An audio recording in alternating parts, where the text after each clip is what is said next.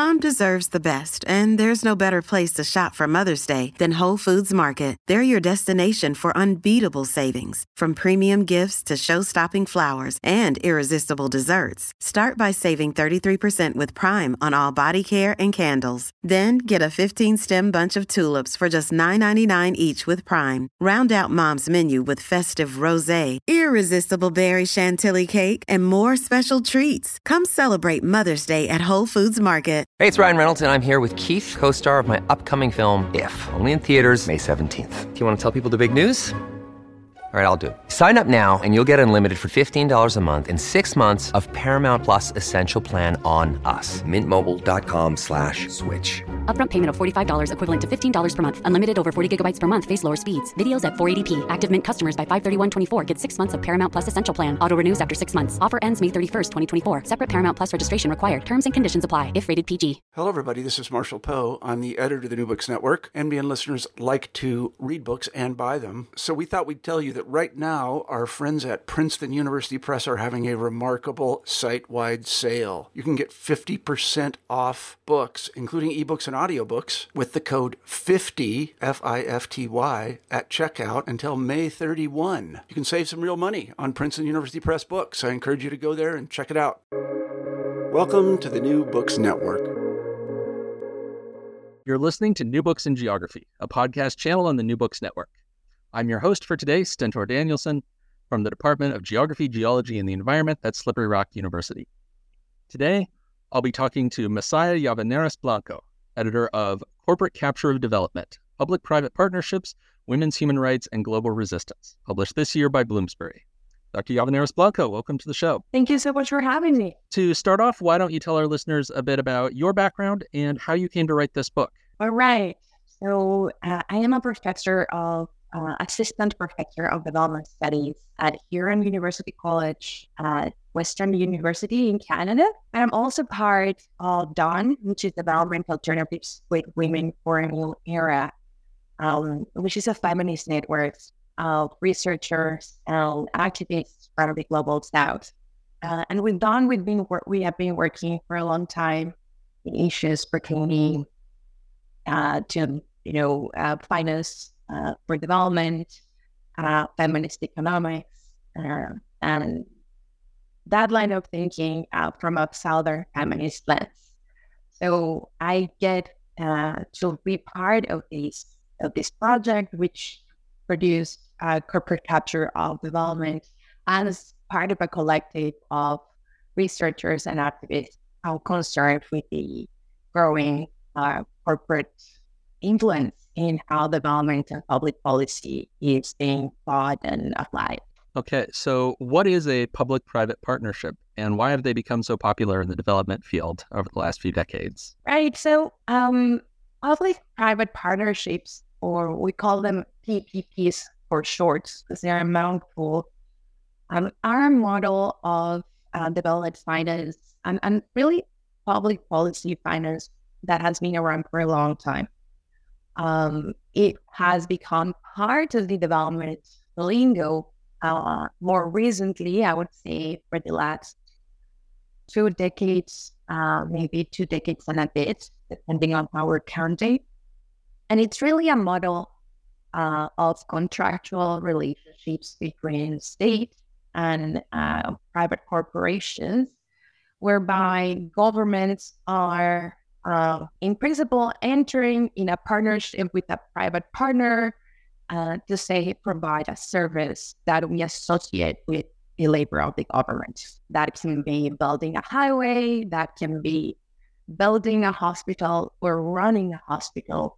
It can really go in many, many directions. So that's one of the first aspects of PPPs that are hard to define, is that they're really applied in a wide diversity of sectors and therefore are, adapted to different sectors of government accordingly. What is interesting to us is that PPPs are being proposed forcefully, or let's say enthusiastically, by major development actors like World Bank as a solution for public service provision in the Global South, whereby the main argument here is that in most cases, states and governments are incapable or unable to provide good services, and therefore it is more logical to rely on the private sector to provide this service. There are some issues that are already problematic in this logic. One of them, the assumption that there is a lack of capability in the public sector in the Global South. Just for starters, the Global South is a large area. It includes very diverse countries and very different institutional capacity, but also the assumption that there is no institutional capability installed to provide services also goes for the institutional capability required to, say, negotiate contracts with private corporations that will provide public services. And what we find is that states and the governments are often ill-equipped to properly negotiate the terms of these contracts with corporations that are really, like every corporation, more concerned with profit provision. The logic of the private sector is to produce profit, and that's how they come into these negotiations. So when you say, for example, a government, it can be a municipal government, wants to enter into a public-private partnership or water provision, you do not necessarily expect the government to be expecting to make a profit out of this, but to provide a service that is self-sustaining, whereas the private actor will, of course, be seeking a profit, and therefore their priorities won't necessarily be aligned with those of the general public. So this model of development finance has been increasingly present in the Global South. We've seen it, in the book we document PPP cases from Mexico to Fiji, going through Africa, countries like Ghana, Ethiopia, etc. So the book provides 10 cases in which PPPs are applied in very different sectors, with this very logic that the state is not capable of providing these public services, and therefore the private sector has to come in. One last bit that I think is really important and also explains why PPPs sort of became fashionable is that for the past 40 years, we've seen shrinking of the public sector. We enter into what we talk about or we describe as the era of austerity, and a period in which OECD countries, in their majority, are failing to meet the ODA target, which is 0.7 of GNI, assigning 0.7 of their GNI to official development assistance. That expectation, that target has not been met by most OECD countries. And the logic again is there is no money for public development finance. We need to create private alternatives, and therefore we bring in these corporate actors. All right. So rather than go kind of one by one through those 10 case studies, I want to just ask about some themes that cut across multiple chapters, and you can, bring up different of the cases, that might illustrate some of the points. So first, I want to ask about gender. So what have the implications of PPPs been for gender inequality? Well, thanks for asking that. One of the main concerns we had when we got into this project is that there is growing literature and interest in the issue of PPPs, but there is really scarce documentation about the gender implications of this development finance model. And that's what we wanted to tackle. Um, so one of the main concerns we see across the different cases that we documented is that there are hidden costs to PPPs. And when I'm talking about hidden costs, I'm talking about things like the human and financial resources that governments have to invest in so that they have some form of leverage when negotiating these contracts.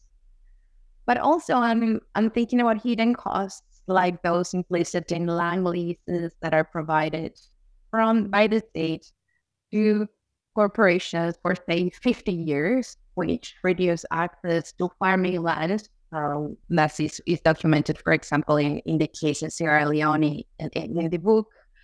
And even more hidden cost is also the cost of social reproduction. So when services that we expect to be public, like access to water, like access perhaps to health, especially primary health, access to education, when those services are either partially or fully privatized, or where access to those services is increasingly depends increasingly on paying a certain fee out of pocket, which is one of the main consequences of the PPP model.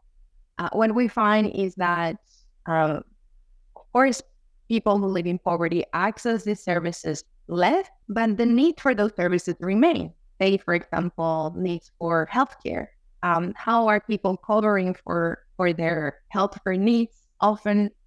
This often implies that people continue to have the needs and have to create unpaid strategies to have them covered, which often means increased unpaid labor.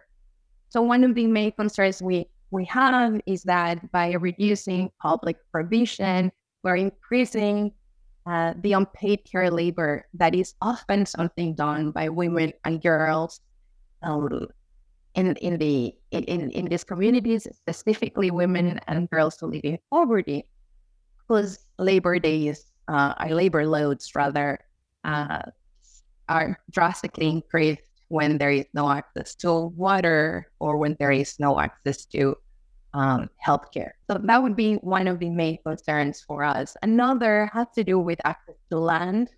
Access to land is also a heavily gendered issue, especially in farming communities, in rural communities, in the global South. And we find that many of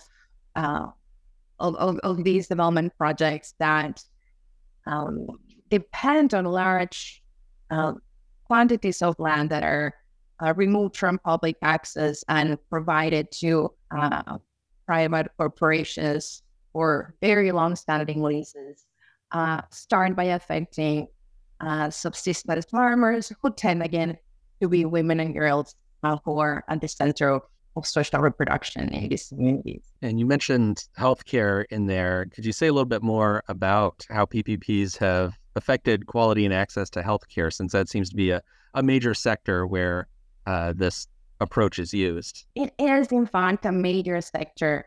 And it's one where we are paying specific attention. Many of the chapters touch on the sector.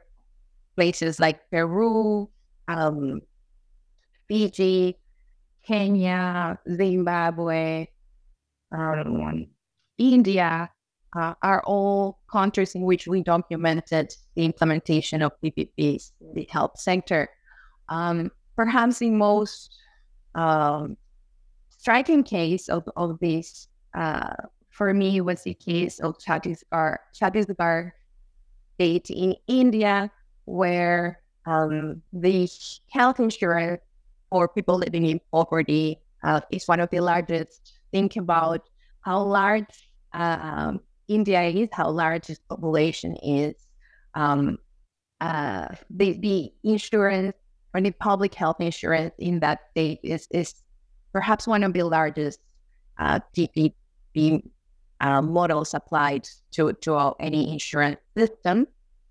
And what we see in that case is that through that model, new incentives for private clinics were created through which, even though women and communities were promised to have free access to health services, and I'm talking about basic health services, for example, birth and deliveries. What really happens is that when they find themselves in the emergency room expecting this service, they are required an extra fee.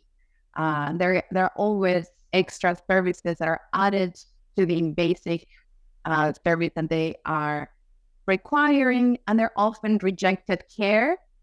And if not rejected care, we find that they often were stranded in the health centers, in the clinics, in the hospitals, and they were unable to leave or to even receive care while being stranded in the hospital until their families provided for the fee. This has resulted in deaths, many of them documented again in the chapter. I'm trying to remember my colleagues' names so that I fairly refer to her work. This is the work by Selection and Nandi.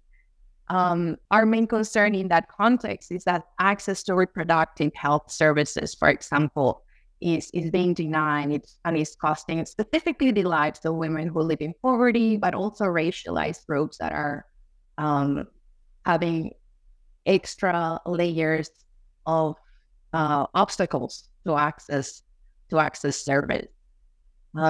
This it's very difficult for communities for marginalized communities to negotiate for many reasons, language reasons, geographic reasons. People have to move locations to access care, and once they get to the service provider, these are private entities that really are, profit-making entities that have not their health needs at heart, and really are a business model that is seeking to make a profit. And then what about the environmental impacts of PPPs? One of the main concerns here has to do with infrastructure. PPPs, as they are often applied to the health sector, they are also a model that works very much or is applied very much in the infrastructure sector. So I'm thinking about highways. I'm also thinking about train systems, about energy production. And these are all policies that require large extent of land. In many cases, what is happening in terms of land concentration is that we're finding monocropping being one of the main characteristics of these models, and also the forced relocation of rural communities and stewards of the land in many of these contexts. So we find that food production is being deteriorated, and therefore living standards are being deteriorated, but also the quality of the soil is being affected through these models that are profoundly extractive in nature and often quite inefficient. What comes to mind again is the case of Sierra Leone, which is a biofuel project whereby many communities were displaced, access to land was heavily affected. It changed livelihood for the worse, but all of this was in exchange for the idea of accessing electricity, which again was not quite the result. The performance of the policy has been rather poor. Electricity and energy access has been very limited, but livelihoods were heavily affected. And each of your chapters has a section on resistance to the PPPs. So what are some of the tactics that people have used to resist the implementation of these PPPs, and how successful have they been? Well, that's perhaps my favorite part of this project is seeing how people deal with adversity, and what are the strategies that work for them, either work in getting their message across, in effectively organizing political mobilization, or more hopefully, in actually forcing policy change. And when thinking about that, the chapter that comes to mind for me is the work of Shifa Tokiwe and Sylvia Marfo on Ghana, specifically in the case of the Dome Market, which is a municipal market in a small municipality. The PPP model in that case was very different from the ones that we have talked up until now, because it was applied at the very local level in what would be North America the equivalent of a farmer's market, but in the Ghanaian version, where vendors are farmers that come with their own produce to sell, and do so traditionally through traditional systems of organizing that have been working for decades. The PPP model in that case was told as this strategy to first create income for the municipality, for income generation, and also was selling this idea of modernizing everyday life.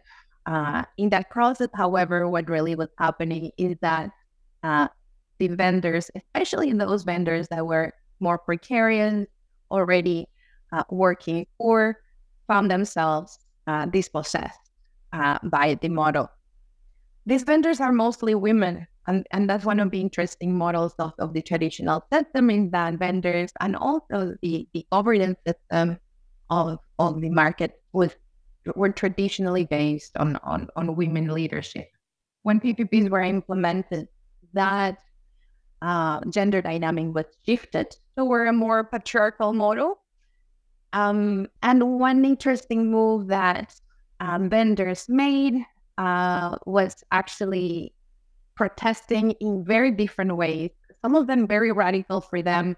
At one point, they stripped their clothes off in a way of getting their attention to them. In a rather controversial way. They also went and claimed the attention of the parliament member that was supposed to represent the area, and of course, they stayed back into the negotiation and staying away from a private model, which in what was normally a public matter. The case of resistance in Ghana is quite successful. They were able to bring the state back in, and a different form of regulation was implemented that, again, brought back vendors to their stalls, and also gave, or I don't want to say gave, but emphasized the importance of consulting with those who are affected by policy, which is one of the main concerns we see across the cases. The PPP model in the Dome market in Ghana was implemented without consulting the vendors of the market, and it was implemented without listening to any concrete needs. And this is something that we see across cases, also across scales. The case of the Dome market is quite local, but I'm also thinking, for example, of the case of a hospital in Lima, Peru, a very large city, a public hospital in which the PPP model was being implemented without any transparency. People had no access to the contracts, for example.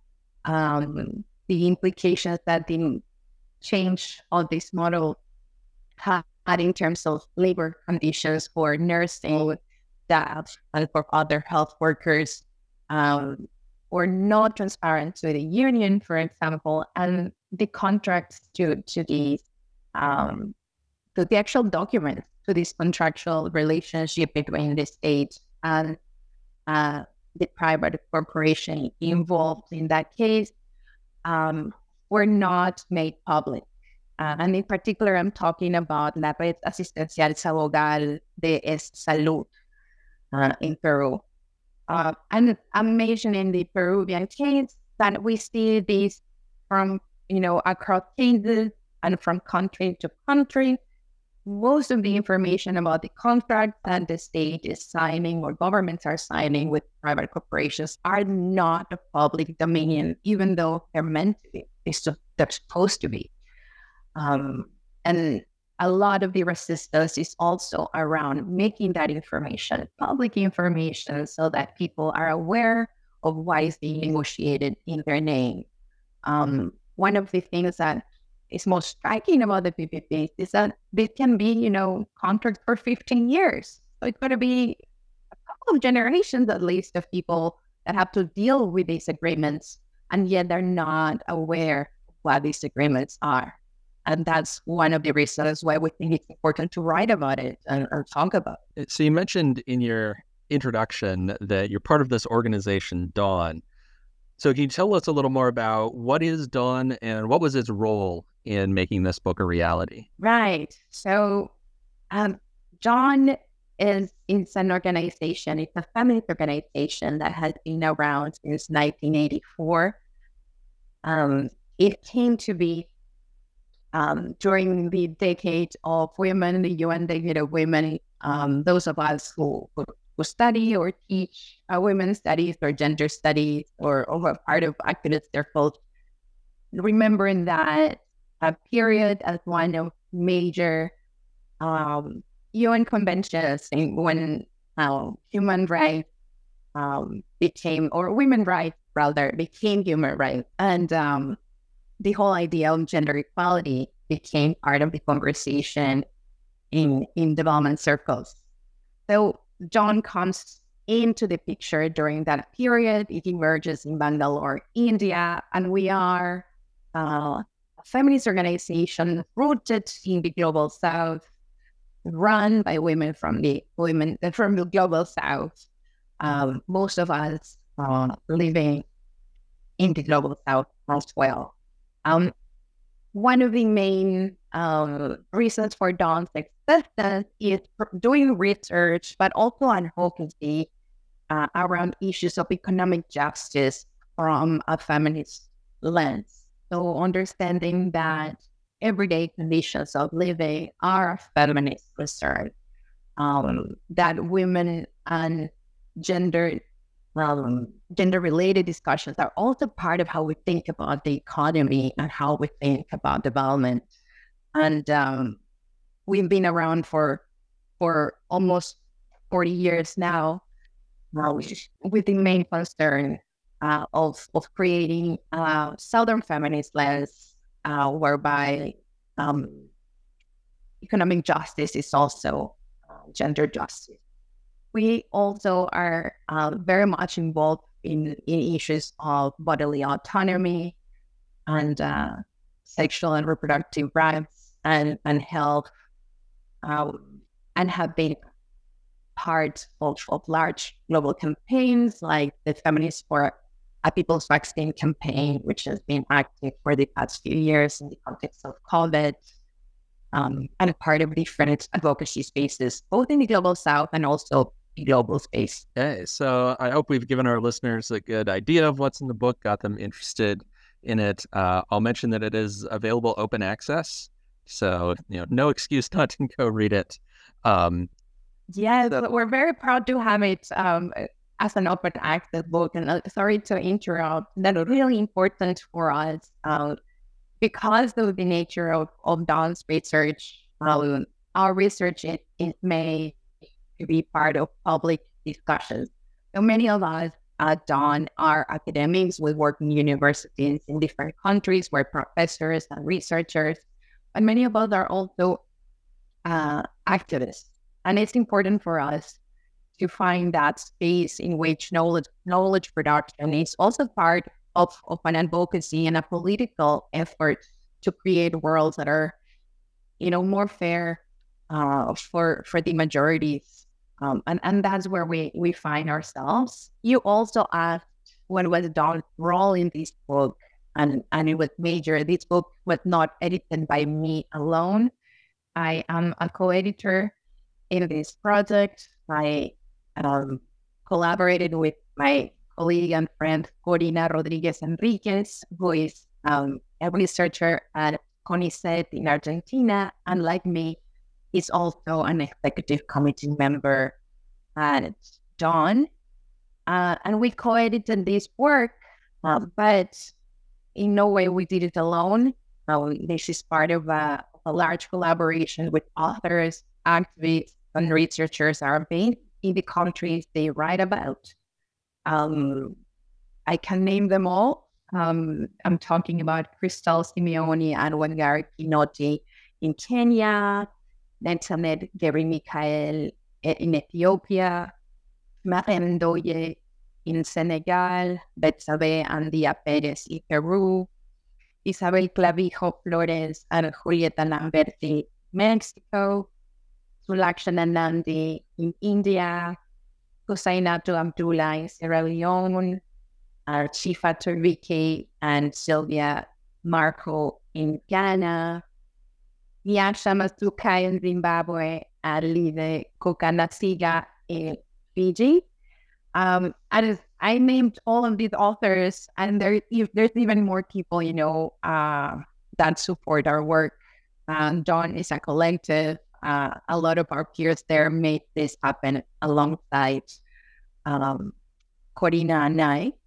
And really, we write the book in efforts of contributing to a public conversation that includes academia, but also goes beyond it. Okay, well, hopefully being on the podcast here has contributed to the public conversation a bit. So that brings us to our traditional final question on the New Books Network, which is, what are you working on next, either individually or with Dawn? Well, that's an exciting question. And for those of us in academia, we're always thinking of unveiling ideas, right? As part of Dawn, we're working intensely in another collaborative book project on the topic of policy transformations in the context of the pandemic. So we've been looking at what political shifts and policy changes have been happening in the Global South in the context of the pandemic, but not necessarily related to health, but how the large societal changes that have been taking place have shaped, politics and other sectors of life that are not obviously related to health, but are very closely related to the pandemic. We're thinking about social policy, about macroeconomic policy, for example.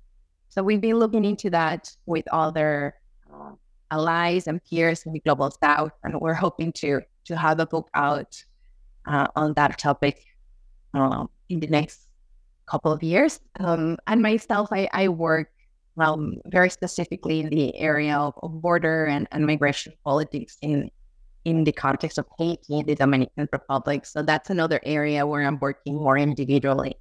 And I'm excited to have some articles out soon. All right. Well, we'd love to have you back to talk about that other book once that's ready. Sure, we'll be in touch. Yeah. Well, thank you so much for coming on the show. Thank you so much for having us. We're happy to be part of this public conversation. So we really appreciate this space. Thank you so much. All right. This has been a conversation with Masaya Llavaneras Blanco, editor of Corporate Capture of Development, Public-Private Partnerships, Women's Human Rights, and Global Resistance, published last year by Bloomsbury.